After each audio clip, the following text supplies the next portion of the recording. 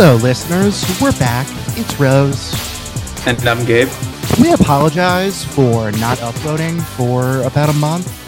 A bunch of insane things happened in my personal life that I was just not in a good place. I didn't really have time to do anything. I lost my passport. It was a whole thing. That sounds unfortunate. Yeah, I had to go to Puerto Rico to get it fixed. It was a whole mess. Did you at least go to the beach? After that, I lost my voice, so I couldn't record the podcast, obviously. And then after that, I went on vacation to Israel, so I obviously couldn't record the podcast there either because I didn't really have privacy because I was in a hotel. And also, Israel went on general strike while we were there over the judicial reform bill. I've had a weird month, listener. Did you go to any of the protests at least? Nah, I don't think they really want foreigners there. I don't. Would they really? I feel like they wouldn't care, honestly. If a foreigner went to the protest. Maybe not. I don't know. I didn't go to any because I didn't know where they were. Like, I would just sort of randomly see them, but like I don't speak Hebrew, so what use would I be? Yeah, but plenty of people in Israel speak English. Yeah, that's true. And plus, are you trying to shame numbers, me for not going to the protests in Israel? And plus, adding to the numbers, right? Yeah, all right, fine. Next time I'm in Israel and there's protests, I'll go. Yeah. Yeah, next time I'm there on official Mossad business. It's impressive that these protests are still going on. Yeah, well, I mean, are they still going on? I think so. I think Netanyahu's judicial reform was stalled. So, yeah, basically what they said is they're going to try to come up with a consensus and then try to do it again after Passover, which is in like 2-3 weeks. I want to say Passover ends on like the 18th or the 19th. What is the judicial reform bill? Does it basically just make it harder for politicians to get indicted? No, it gives the ruling coalition more power over who gets over judicial appointments. Oh, that would be very convenient for someone like Netanyahu, who's just perpetually about to go to jail. Yeah, when you factor in that he's currently has an ongoing corruption case, wanting to pick who the justices are seems very convenient for him. Yeah, I'm sure it's just a coincidence, though, right? Oh, I'm sure. He would never do there's anything nothing like going on there. Yeah, and the midterm compromise they worked out was they gave Itamar Ben-Gvir of Otzma Yehudit. They basically just gave him his own private militia, so that seems bad. Wait, how is that a compromise? I'm not because like he wanted the judicial reform bill like gone through immediately. Okay. And also, actually, no, they gave it to him earlier. So this was just like a thing he got. They basically created a new ministerial position for Ben-Gvir and then created like a National Guard type thing that's subordinate to him. So they've basically given a fascist his own private militia, which seems like it will end badly. Like it's subordinate to someone in his position and it happens to be him or him specifically? Well, it's subordinate to the person in his position, which is currently him. No, I know, but I didn't know if it was like if it was subordinate to the position itself or like if it was his personal security force. No, it's subordinate to the position. Okay. But he's basically what, head of, like Minister of Police or something? Minister of National Security, I think it's called. Oh, doesn't that also extend to police operations in the West Bank? Yes, it does. Oh, I'm sure he's not doing anything wrong there. Yeah, no, I mean, famously, Israel famously doesn't do anything bad in the West Bank. So, and Itamar Ben-Gvir famously did not praise Baruch Goldstein. So, did he really? Jesus Christ! No, he had a photo up, but he had a photo of Baruch Goldstein. I think either in his office or his house for a while. Jesus Christ! Yeah, no, man, Israel is in a grim state right now. For our listeners who don't know, Baruch Goldstein was a Israeli terrorist who shot up the Muslim side of the cave of the Patriarchs in Hebron, and then got beaten to death by a mob. Yes. Well, I mean, to be fair, he was carrying out a mass shooting. You can't really blame the mob for that one. Yeah, no, usually I'm against mob violence, but in this case, it's like, yeah, you kind of deserved it. That's kind of self-defense. I don't know. Yeah. I feel like if you're shooting people and then like 20 people rush you, it's kind of your fault. That's us saying. Like, in that case, he deserved it. Yeah.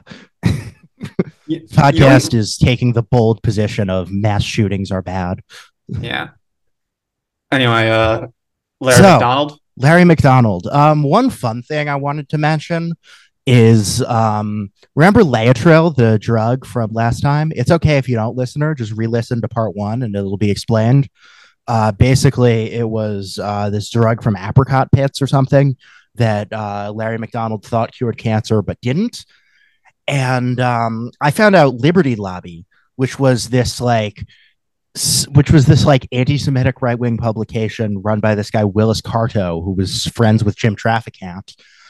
Their magazine, The Spotlight, also sold Laetrile, just to give you an idea of how prevalent it was within sort of the far right circle of the 70s and 80s.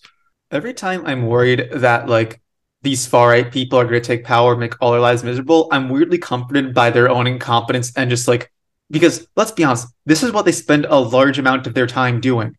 Yeah, trying to like come up with fake medicine. Yeah, no, they love fake medicine. No, and just pushing. If you're like a far right guy, there is no better grift than like thinking you've invented a new way to cure cancer by like doing palm readings or something.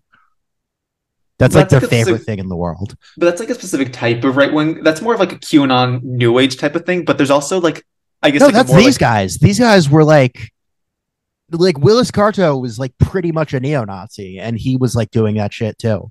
Okay, these guys gave me more of an ivermectin vibe than like a palm. Oh yeah, vibe. No, Larry McDonald is sort of the bridge between the two, though.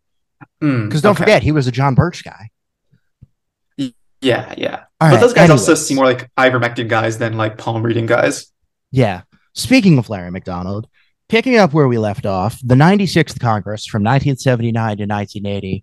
He really continues to produce this fountain of insane bills and resolutions, such as one barring anyone on strike from receiving food stamps or other benefits. I'm surprised that's not a law in some states already. It might be a law in some states. I didn't look, but it's not a law federally, much to Larry McDonald's chagrin.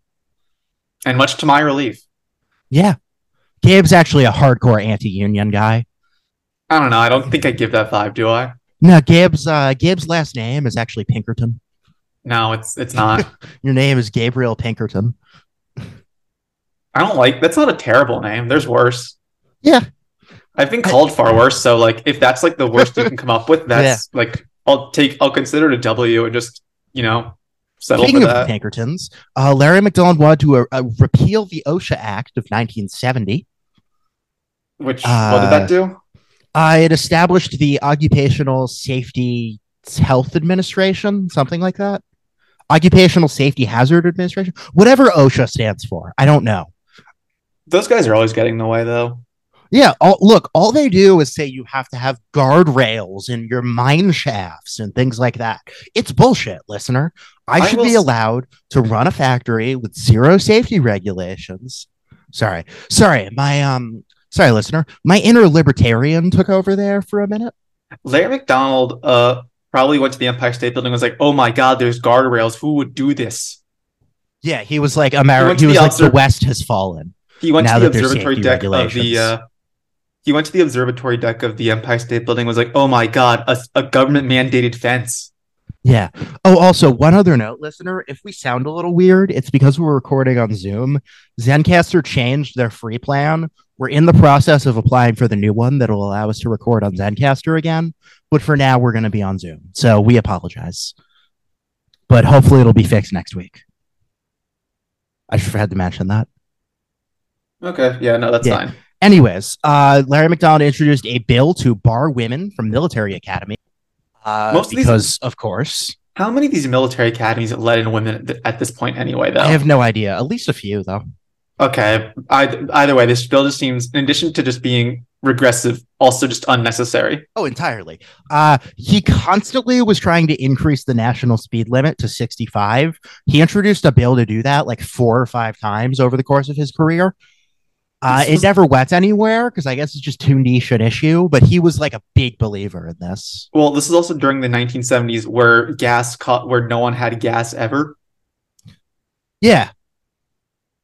And you had to wait like an hour and a half to like at the gas station. Oh no, I have to wait. No, I'm kidding. It was actually quite bad. But so that was his vibe for the moment. He introduced a bill to audit US gold reserves. Because, like all John Birch Society guys, he was obsessed with the fucking gold standard. He wanted to use the U.S. Army to fight drug trafficking, which is pretty ironic considering his friends at the John Birch Society were doing drug trafficking. And in case you're wondering what his thoughts were on my community, the LGBTs, he repeatedly introduced a resolution saying that homosexuals should never receive legal protected status.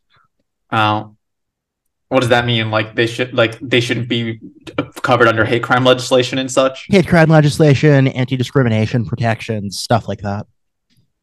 Okay. When you said your community for a second, I thought you were going to say Jews because you're also Jewish, which makes me think, which makes me want to ask, what were his opinions on Jews? He didn't personally say like super anti-Semitic things. He was just close friends with people who said a lot of anti-Semitic things and never rebuked them. Yeah, it's kind of a lot of right-wing guys. I feel like a lot of right-wing guys after World War II, where anti-Semitism for obvious reasons kind of became, I don't want to say outdated, but slightly less fashionable. A lot of them just kind of did that. Yeah, exactly. The more like public faces of the movement just kind of didn't say that stuff and just didn't denounce it. Yeah, they just kind of they let their friends do it. And if you ask them, like, they'd probably be like, no, I don't hate Jews, but like they stayed friends with people who did. Yeah. So in 1979, Larry McDonald, remember Larry McDonald's illegal domestic surveillance operation? Where the FBI would just like drop off files at his office. Yeah. Yeah, and they would also pick up dossiers his people made of like leftist subversives or whatever.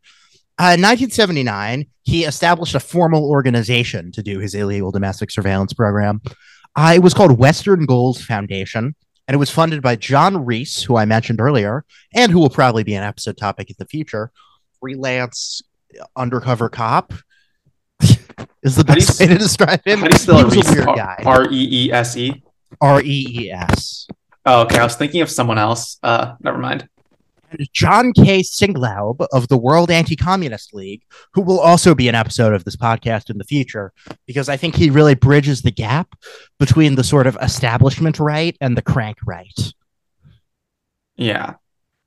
Roy Cohn was also a board member, because there's no weird right-wing thing in mid-century America that doesn't involve Roy Cohn.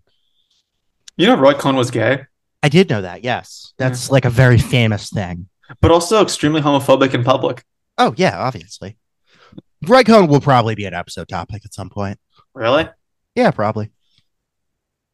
Several congressmen were on this board, as well as Roger Milliken, a funder of many right-wing causes. Their biggest financial backer, however, was Nelson Bunker Hunt, a literal oil billionaire, so actual oil baron, who was a major funder of the John Birch Society. Hunt was also once fined $10 million for manipulating the silver market, but that's kind of a digression. The Western Goals Foundation bought a townhouse in Alexandria, Virginia, right near D.C., and set up shop there. They maintained this massive library and would regularly circulate their own compiled newsletters and dossiers about groups they considered subversive or terrorist in nature, as well as the general threat of international communism. Is the library still? Go ahead. Is the library still there? No. We'll get into what happened to it. Okay, because I was gonna say, like, I wonder if somebody's like done research there to like write a book or something. Yeah, to write your book on the evils of Greenpeace or whatever. No. That is basically what it was, though. This was not like an actual research library, Gabe. This was like, GERS, the Weather Underground are going to kill the president. No, but those are still useful sources to get into like the mindset of like people of a certain political belief system, and to kind of find out like, and if you want to write about a movement, you have to look at the sources they published. True. Even if they're crank sources. Yeah. Their biggest focus was on maintaining a database of anyone they felt was communist aligned in the U.S. John Reese was a major source of information for this database because he was ex-FBI and ex-police undercover informant, and used his connections to the police and FBI to get information for the database. So you could call this like a list then? It was a list, but also like dossiers. Like there would be a dossier on this group or this individual. Let's see. A list of people with left-wing sympathies purported to be communists. Has that ever happened before? No, never. That's a completely new phenomenon in American history. I could have sworn I heard of it, but I'm going crazy, right? Yeah, well, the thing is, Larry McDonald was directly inspired by the House Un-American Activities Committee to the point where he hired, including Sheila Reese, John Reese's wife, he hired her to be his like chief researcher when she was literally on staff of the House Un-American Activities Committee. Oh, So Western Goals Foundation was essentially a private version of the House Un-American Activities Committee, like their investigation wing. oh, And that's the best way to understand it to me. The way they would launder this information to make it seem more legit is kind of interesting. I'll explain it. Essentially, John Reese or someone else would get information, usually from a local police force or the FBI. The stuff these groups would pass on to John Reese and Associates would be the stuff they believed but couldn't prove. Or alternatively, stuff they'd gotten through illegal spying and on groups and people they believed were radicals. So basically, this was stuff that they couldn't actually use in real police or FBI work. because it wasn't true. It was either not true or they'd gotten it illegally. And also, it wouldn't shock me if some of it was just made up entirely by disgruntled local cops who were just mad about, like, you know, the local whatever group. Or like getting fired or something, or like passed up for that promotion. Yeah, also, I will say the line between John and Sheila Reese and their associates and the literal FBI and local police forces ranges from paper thin to simply non existent. Sometimes Western Goals Foundation affiliated groups and people would just do their own freelance illegal surveillance. They were such fascists that they just wanted to do police state activity for free, volunteer work. Just because they liked it? Yeah, just because they were true believers in, like, you know, stopping communism. That's kind of what this whole organization has been doing. Yeah, basically. Then John Reese, through the Western Goals Foundation, would print it in a newsletter. And then he'd pass it to Larry McDonald, who would enter it into the congressional record, which did two things. First, it gave it more legitimacy, because suddenly it's in the congressional record. And secondly, it protected them from libel lawsuits, because any material in the congressional record is protected from libel. And our friend Jim Traficant would make very good use of that. Our friend Jim Traficant, across the pond, our friend Oliver J. Flanagan. If we ever covered Jacob Thorkelson, he did that a lot. Oh, Jacob Thorkelson, that guy, yeah, the pro-Nazi congressman from Montana. Yeah. I don't think he's going to be an episode topic. He'll probably come up, though, at some point. Yeah, he probably will. And we talk about other Nazi I'm just going to start saying WGF, by the way, to refer to the Western Goals Foundation. Okay. So that's Larry McDonald's illegal private surveillance group. The WGF, in public releases, they would cite Larry McDonald's entries into the congressional record. Oh, so... yeah. How lovely.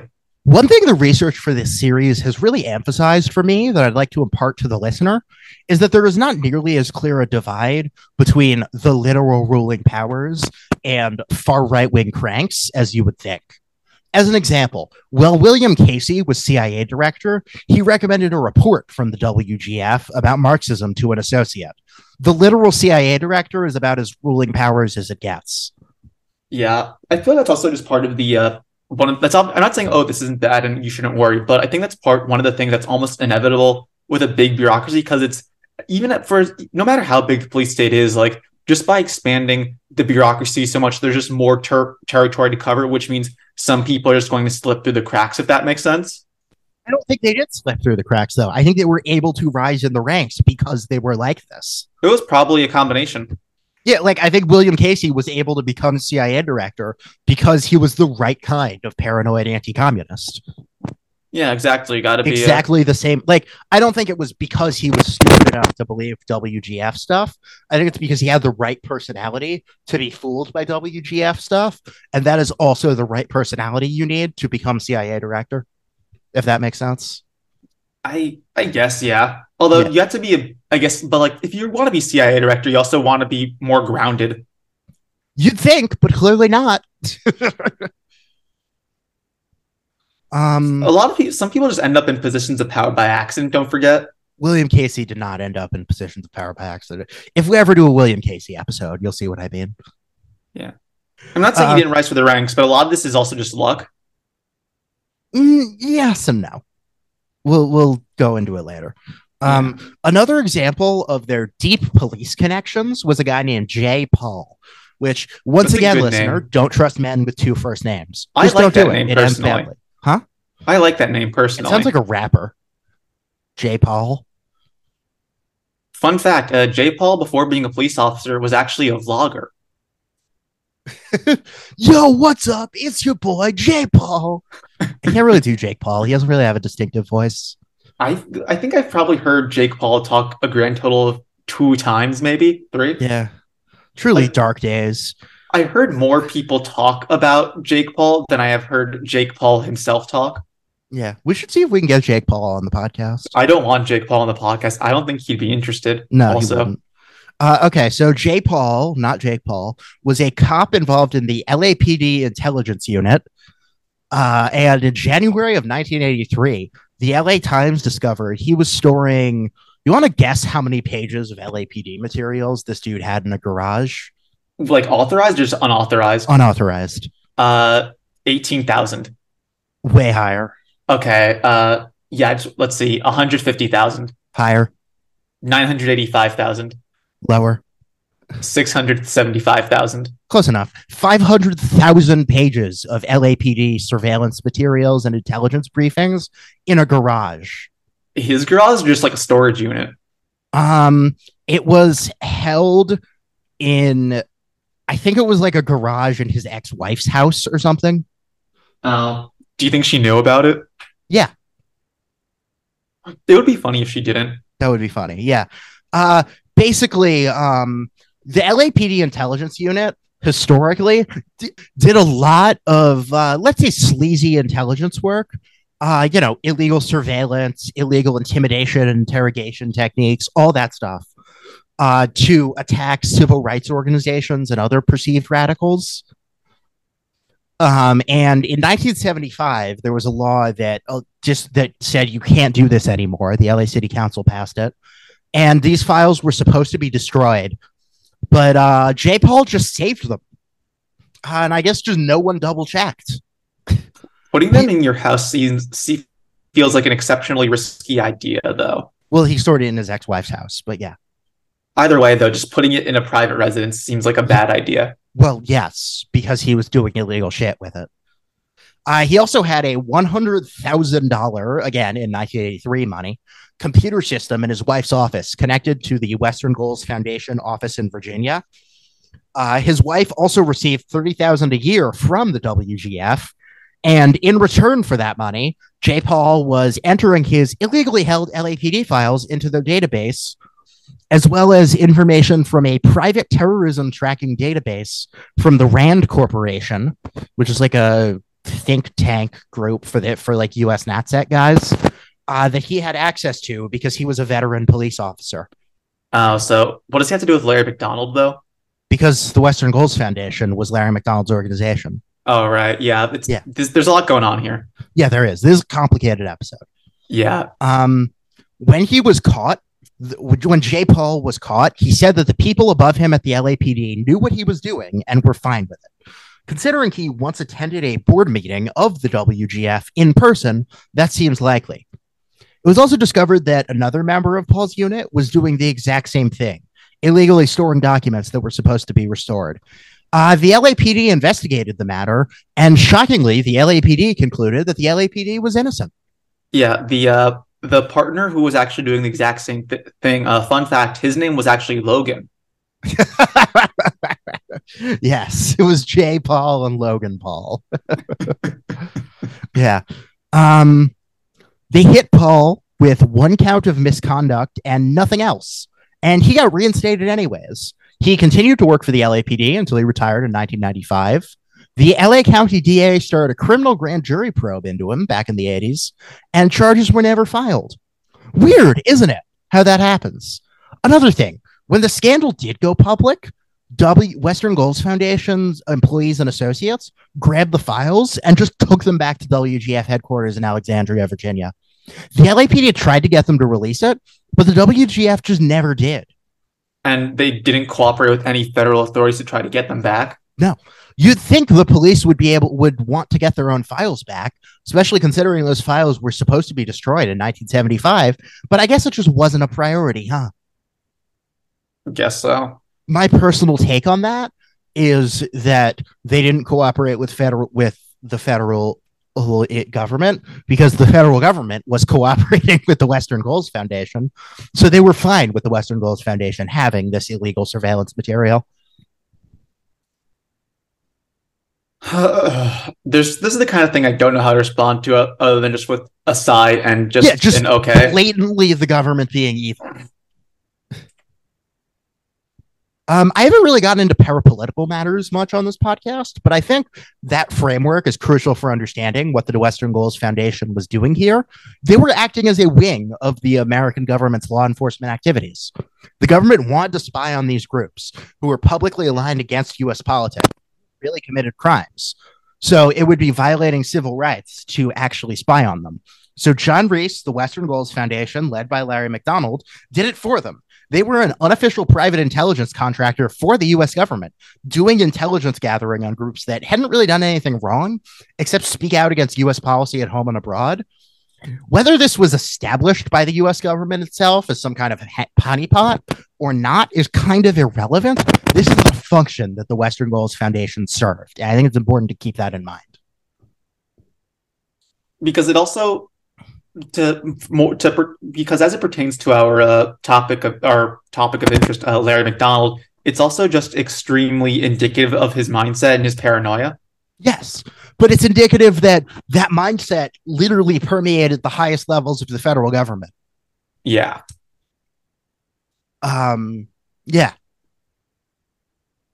As another example of that, in the mid-'80s, 2 former employees said their publications went out to the DEA, FBI, CIA, ATF, and local police departments. It sounds like a conspiracy theory to say that all of those groups were literally taking information dossiers from a bunch of quasi-fascist lunatics who used to work for HUAC. But no, that's just true. You can find that in like mainstream sources. Well, HUAC for a while was also a respected subcommittee, so it makes sense. Yeah, but we're in the 80s now. Like, you'd think that all ended, but no, it just... And it's still respected. Huh? I still respect it. Yeah. Gabe still respects the House Un-American Activities Committee. That is a joke. I do not. Yeah, it's crazy that illegal domestic surveillance of the House Un-American Activities Committee, it just never stopped. It just took different forms. Yeah, also, and in the 80s, the form it took was Larry McDonald and the Western Goals Foundation. Yeah, I will make a quick note about House of Un-American Activities Committee. It was really a place where you could kind of burnish your anti-communist credentials. And one man who would definitely do this was a California congressman named Richard Nixon. Yes. We got to cover Nixon on the podcast at some point. Bit too well known, but he'll probably come up a bunch. Yeah, he'll probably come up. As another example, in 1982, the State Department accused the Women's International League for Peace and Freedom of being a Soviet Communist front organization. They were just a pacifist group. They were not like secretly Soviet aligned.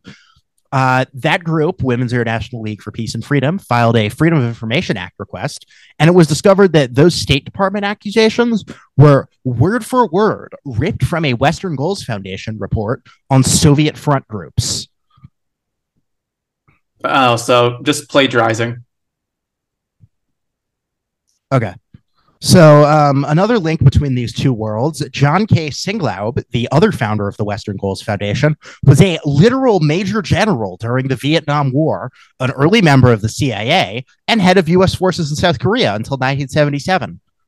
And after this stuff was all blew over, he was involved in Iran-Contra and a close associate of William Casey and Oliver North. He'll be covered on this podcast at some point, but I think that illustrates my point that being a far-right crank does not exclude you from the halls of power in this country in any meaningful sense. And if anything, it helps you attain it. Depends who you communicate with and depends how you do it. Well, it worked for John K. Singlaub and William Casey and all those FBI, CIA, ATF, DEA agents. Yep. But being an FBI agent, that's not like necessarily... I don't think that's being that high up. Casey and Singlaub, yes, but it's a lot easier to become a police officer or a DEA agent than literal head of the CIA. That's fair, yeah. Another example of this pipeline would be an incident in 1982, again, when Reagan quoted a Reader's Digest piece on TV about Soviet communists infiltrating the anti-nuclear movement and used it as proof of a larger communist conspiracy. You want to guess where Reader's Digest got that article? Our friend Larry McDonald. Yes, Larry McDonald via the Western Goals Foundation. I'm shocked. Yeah. So that's not ideal. So yet again, another person, in this case, the literal U.S. president, being this stupid and pilled to believe this stuff. So now let's get weird for a second. They set up offices in Germany and Austria, and according to a former employee quoted in a Politico article, quote, a lot of the funding came from Germany, more than what came from the U.S. A lot of it was kept from us. The Germans all wore a lot of medals and had a lot of money. The Germany people never came to the U.S. They would fly Westward Goals' accountants to Germany. Something didn't feel on the up and up. The Politico article that quote is from also mentions that Larry McDonald once said Rudolf Hess should be nominated for the Nobel Peace Prize. And I found the actual quote about Hess McDonald via the University of Georgia, and it reads as follows, quote, even a Nazi war criminal can be a useful asset in the struggle against communism. Wasn't Rudolf Hess in jail for like 30 years at this point? Yes, for closer to 40. Being a Nazi, yes. But he was a useful asset in the struggle against communism. I mean, presumably they mean like the Eastern Front War. I don't really know. I'm not familiar with Rudolf Hess. I don't know. Yeah.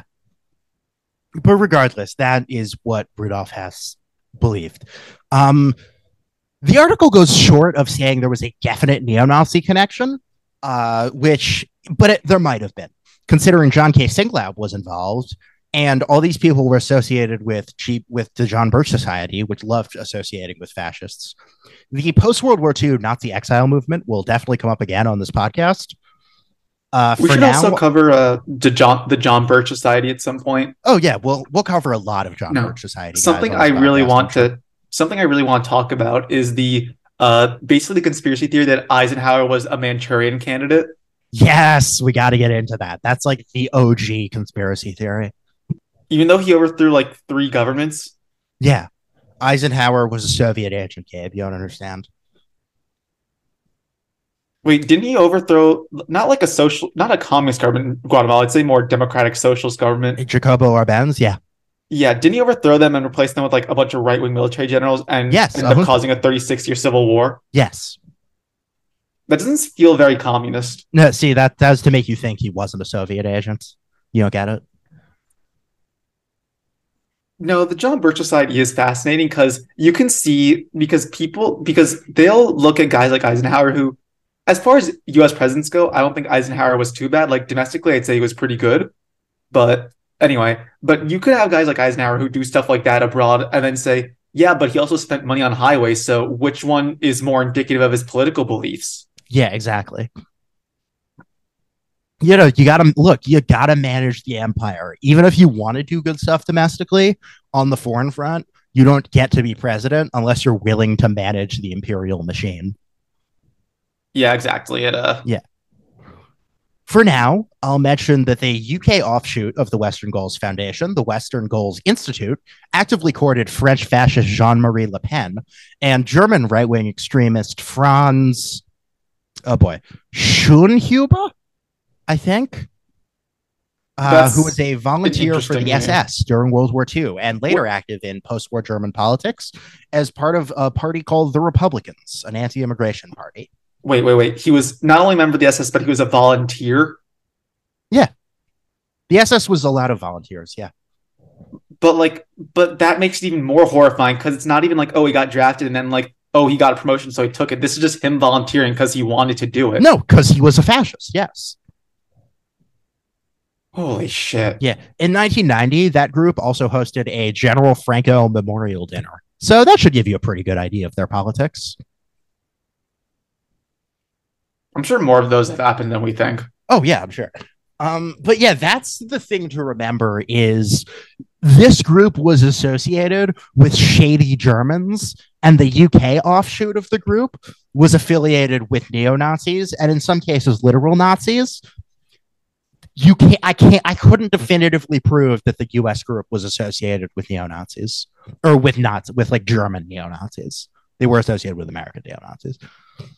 That's just, they might have been. It's just there's enough of a connection there to make you think there was a connection, but not enough to definitively nail it down beyond a shadow of a doubt. Just enough to drive me insane. Which is all we need for this podcast, because seeing Rose go insane, I think, is funny. Yes. But all yes, right. In the 97th Congress, 1981 to 1982, Larry McDonald wanted to repeal limits on outside income that members of Congress could learn, which I'm sure had nothing to do with his shady business practices. How much money was he making a year from these business practices? It's unclear. I genuinely am not sure. Is he still pushing Layer Trail, or has he kind of moved on at this point? You'll see what happened to him. We're getting to that in a little bit. Okay. Yeah. He tried to impeach federal judge Nauman Scott for issuing a school desegregation ruling, which was one of the few things he actually did or attempted to do on like the pro-segregation platform he was elected on.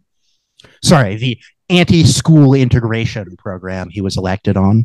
Technically not pro-segregation, but de facto pro-segregation. Yeah, that like it's not explicitly pro-segregation, and like he's just saying, no, I just don't want forced busing, but the outcome is maintaining school segregation. The outcome is allowing suburban people, the people in his suburban district, to continue sending their kids to all white schools. Yes. Yeah, exactly. That was why he was elected. Yeah. And he never did that. He never succeeded with that. But he occasionally tried. But mostly he just did dumb shit, like try to stop us from selling back the Panama Canal. That was a kind of a, like, I don't want to say a crank cause, because a lot of people were on the right were upset about it, but it never really got, but they were also vastly outnumbered. Yeah, exactly. Larry McDonald tried to repeal the Gun Control Act of 1968 because he loved guns. Wasn't that passed after the Texas Tower shooting? Twice in this congressional session. What happened twice in this session? He tried to abolish the FEC, which is the Federal Election Commission for all our non-insane politics nerds listeners. I mean, if you're which does things like regulate campaign finance. Because again, remember from part one, I know it was a month ago, but he was basically using he was using Laetrile to get illegal campaign donations, and also using terminally ill cancer patients to purchase guns illegally. Or rather, to transfer ownership of the guns to him illegally. So that's why he was trying to repeal the Gun Control Act and abolish the FEC, because he was actively violating them. Yeah, when you're doing just like crimes all day, I feel like, and if you're in a position of power, one of your priorities is to get rid of as many federal agencies as possible, so that way there's just no bureaucracy to oversee the bad things you do. Yeah, Larry McDonald was basically like if we elected John Gotti to Congress. That's a surprising number of guys on this podcast, I feel. Oh yeah, absolutely. It's like what if John Gotti like really didn't like black people, basically? Yeah, basically. I don't know what John Gotti's opinion on black people was. But my point still stands. Yeah. He tried to do something to, quote, terminate federal involvement in education, which again was another anti-integration thing. He tried to introduce a bill to, quote, limit U.S. contributions to the UN, because he was a big anti-UN guy. A big thing in like John Birch Society circles is that the UN is secretly a communist organization coming to like occupy America. I'm not sure where they got that, because that was never what the UN was going to do. The UN can't even like do anything unless all the members of the Security Council agree to let them use military force. I was just like, the UN's done good, but also like haven't like 8 genocides happened under like while the UN has existed? UN has done a lot of really bad things. Like when UN soldiers were doing disaster relief in Haiti, they were also like running brothels and sex rings, sometimes including children. The UN has done a lot of bad things. However, the UN has not attempted to establish communism. That is not a thing they do. Also, like the criticisms I've had of the UN are more of like not stopping the Rwandan genocide, not, trying to establish communism in America. Yeah, because one thing actually happened and the other didn't. Yeah, the thing you need to understand about these paranoid right-wing cranks is literally everything they believe is made up, and yet they are able to attain positions of power anyways, because those lies are useful to the ruling class, essentially. Like having people who believe those things, even if they're fake, is helpful for achieving the goals of capital. I think that's sort of the best way to put it. To get back on track, Larry McDonald wanted to end monetary loans to foreign countries entirely. He wanted to abolish the minimum wage because, of course, he was a psycho-libertarian. Wait, aren't we the world dominant economy? I feel like how is the world economy going to function if we don't give out loans ever? It wouldn't. It would collapse the global economy and make the U.S. not a backwater, but essentially that's sort of the cruel irony of Larry McDonald is that he wanted the U.S. to be the global superpower, but all of his policies would have ruined that. Well, maybe it was part of a larger scheme because once the global economy collapsed, think about it. What led to the demise of the gold standard? Nixon? Well, before that, though, global economic collapse, right? Yeah. That's Wait, we hang started on. going. So he was trying to collapse the economy to bring back the gold standard? That's my theory. That's genius, actually. Yeah, All right, never exactly. mind. I'm Larry McDonald. All the cranks want to get off the gold standard, and then the economy collapsed, and then FDR hired people who started to take us off it, and this way, Larry McDonald can be one of the cranks who wants to go back on the gold standard, and when the economy collapses, he gets his way. Yes. Time to get really mad about Bretton Woods now.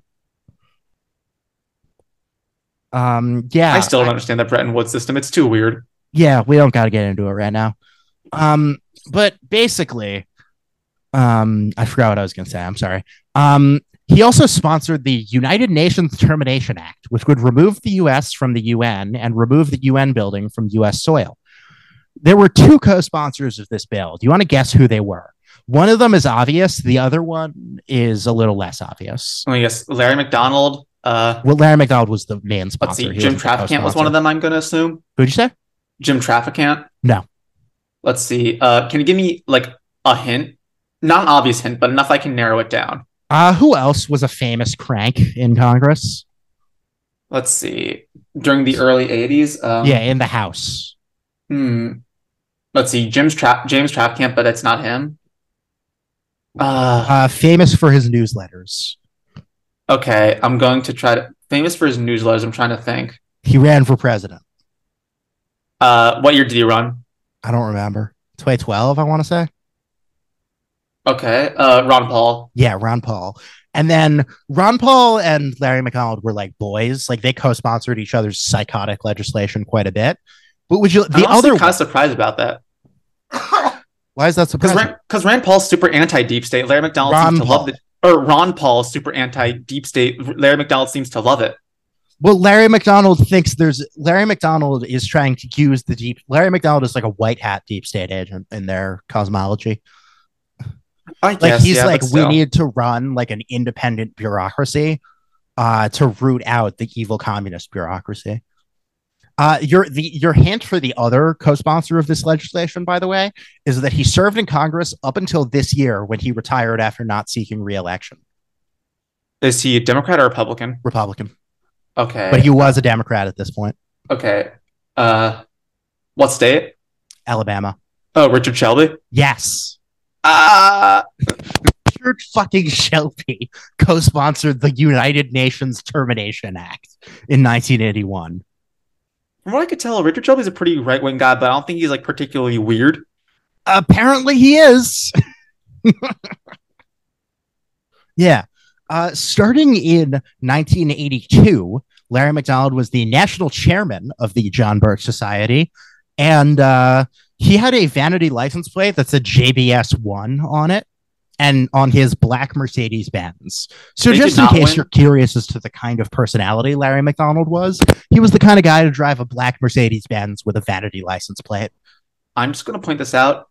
He didn't. The John Birch Society, so far as from what I can tell, did not win. No. Now we're at his final term in Congress in 1983. Okay. He introduces some more insane bills. He continues trying to establish the Committee on Internal Security, which was what the House Un-American Activities Committee was renamed to for a couple years before it was renamed and then disbanded. He kept trying to investigate the IRS. He introduced a bill, quote, condemning the Southwest African People's Organization terrorist campaign against the black civilian population of northern Namibia. In case you're not familiar with the context of that, the SWAPO was fighting an independence war against apartheid South Africa. So he was condemning the SWAPO, who were fighting, again, an independence war against apartheid South Africa. Because he thought they were attacking black people? Well, he was like, oh, they're attacking black civilians, which, like, I'm sure they did because that's how independence insurgencies go. But also, like, weird that you're trying to condemn the people who are fighting apartheid as opposed to the people doing apartheid. It's just, exactly. It's weird. Yeah. I'm sure it's just a coincidence. Don't worry. Yeah. No, just again shows how fucking evil Larry McDonald was. He tried to massively escalate the Cold War by introducing a total embargo on goods from the Eastern Bloc, Communist China, Yugoslavia, Albania, Cambodia, North Korea, and the PDR of Yemen, which is a real throwback. How many goods were we buying from Yemen and North Korea? Like, I don't think that would have done probably much not a lot to their economies. But we were trading with the Eastern Bloc and China and Yugoslavia and all those people. True, but I don't know how much it would cripple their economies. Yeah, I don't know. But a total embargo of the Eastern Bloc would be a massive escalation of the Cold War. Oh, definitely. Yeah. He again tried to terminate federal involvement in education for segregation purposes, just to be clear. He again tried to terminate American UN membership and UN hosting, as well as tried to bar women from military academies, increase the speed limit to age 6 to 65 again, because he was obsessed with that. Why? Abolished the Federal Election Committee, and even more repeats. He was kind of just throwing shit at the wall in 1983 just to see what he could get passed. And turns out the answer was nothing. He could get nothing passed. What is the speed limit thing accomplishing? Because it's not like it's reducing federal oversight, because the federal government's still telling you the speed limit, and they're still going to have police officers making sure that you don't go over it. Yeah. Well, he actually tried a new tactic to raise the speed limit.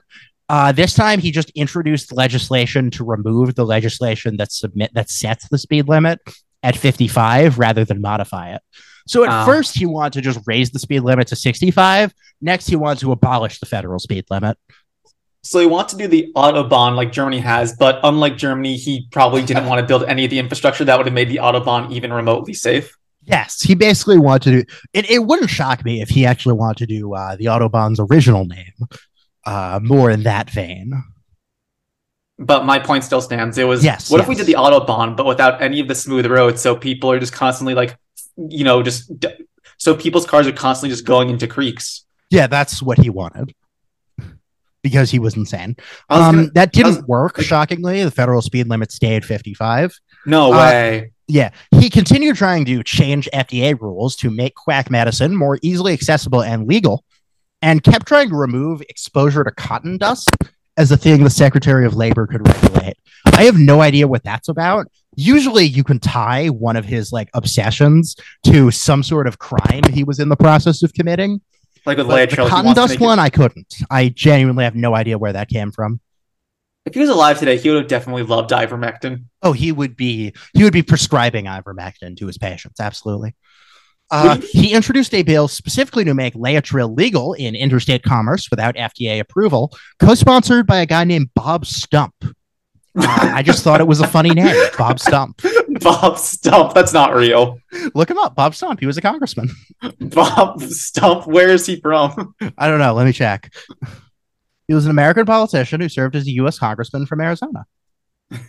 Died in 2003. He was a World War II veteran. I'm sorry, Bob Stump. Robert Lee Stump, actually. Do you think anyone called him Stumpty Dumpty? I hope so. What does he look like? I don't have a picture of him up. He just looks like a generic. He kind of looks like Jeff Sessions. Rose? Yeah, I said he kind of looks like Jeff Sessions. Oh, okay. Yeah. Okay, we're not going. This is not the Bob Stump podcast. Stay focused, Rose. Is he a future episode topic? Maybe. I don't know. Not right now. Larry McDonald's final act in Congress was to sponsor a repeal of the Davis-Bacon Act, a New Deal era bill that required the federal government to pay the prevailing wage on public works projects. Because he hated when workers got paid a decent amount, and he was constantly fighting that. Was he known for underpaying his workers? Probably. I don't know. Um, I'm surprised he and Jim Traficant weren't even closer. yeah, I don't know. Well, Jim Traficant, I don't think got to Congress till 1984. That's true, yeah. Yeah. Larry McDonald was also an outspoken opponent of making Martin Luther King Jr. Day a federal holiday because he really was a racist bastard to the end. Didn't Yeah. Reagan veto that act? I don't remember. I didn't really look into it. I just know Larry McDonald was really opposed to it. Wow. Now, Larry McDonald was invited by Jesse Helms in late 1983 to attend some Korean military thing, just like, celebrating U.S. South Korean involvement. And on September 1st, 1983, Korean Airlines Flight 007 was carrying Larry McDonald on his way to South Korea. And it accidentally entered Soviet airspace, and its radio malfunctioned, thus not letting the crew tell the Soviets that it was a passenger plane. And the Soviets shot it down, killing 269 people, including Larry And McDonald. that's the end of five, or did they all die? They all died, yes. All 269 people, including Larry McDonald. This was a really awful tragedy. Really terrible thing to do, shoot down a passenger plane and kill 269 people. Yes, it's fucked up. The radio malfunctioned, and yes, they were illegal in Soviet airspace, but the Soviets did still shoot down the plane and kill all of those people. Yeah, no, they had an option not to, and they decided to shoot it down. Exactly. To answer the obvious question, I don't think the Soviets deliberately killed Larry McDonald, as a lot of right-wing cranks said as soon as it happened. Tensions were high because of previous American spy planes flying over the Kuril Islands. Everyone was on high alert because of a missile test going on at the Kamchatka Peninsula nearby. And the 3 Soviet fighter planes fired warning shots that weren't seen because they weren't incendiary. And then the plane moved up to save fuel, which the Soviets saw as the plane trying to engage in evasive maneuvers. The recovered tapes from the plane show the crew didn't even know they were off course and in restricted Soviet airspace. The one Larry McDonald was on? Yes. What the Soviet Air Force did here was horrific and awful, but it was not, in my opinion, part of a communist conspiracy to kill Larry McDonald, just a series of horrific mishaps and paranoia, which is a fitting way for Larry McDonald's life to end. Yeah, I feel like, but a tragedy that he had to take 268 other people with him. Let me put it this way. I'm not putting it above the Soviet Union to kill 269 people to get one guy. However, why would they care? No, what I was going to exactly. And what I was also going to say was, if they really cared enough to kill Larry McDonald, I'm sure they could have found a more efficient way to do it than to kill 269 people. That's pretty much my view. I'm sure they had the resources to find a Russian guy who spoke English and train him to go to America and poison Larry McDonald or something. Yeah, exactly. I'm sure they could. Yeah, so this happened. I know this is kind of sudden, listener, but Larry McDonald's life kind of ended pretty suddenly in this plane crash or plane shooting. Yeah, I would be remiss if I did, to get a little conspiracy pilled here. I would be remiss if I didn't mention the Mae Brussels article, Who Killed Larry McDonald, which lays out the theory that I don't think I 100% believe, but I think is worth bringing up, that it was done by the Reagan administration to get rid of the congressman because he had blackmail on the president and his inner circle. Short version of the theory.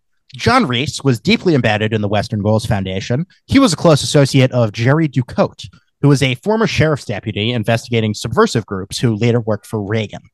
Both were involved with a group called Research West, or Western Research, which was like the Western Goals Foundation in that it carried out spying on law-abiding groups that were seen as subversive and worked closely with the police.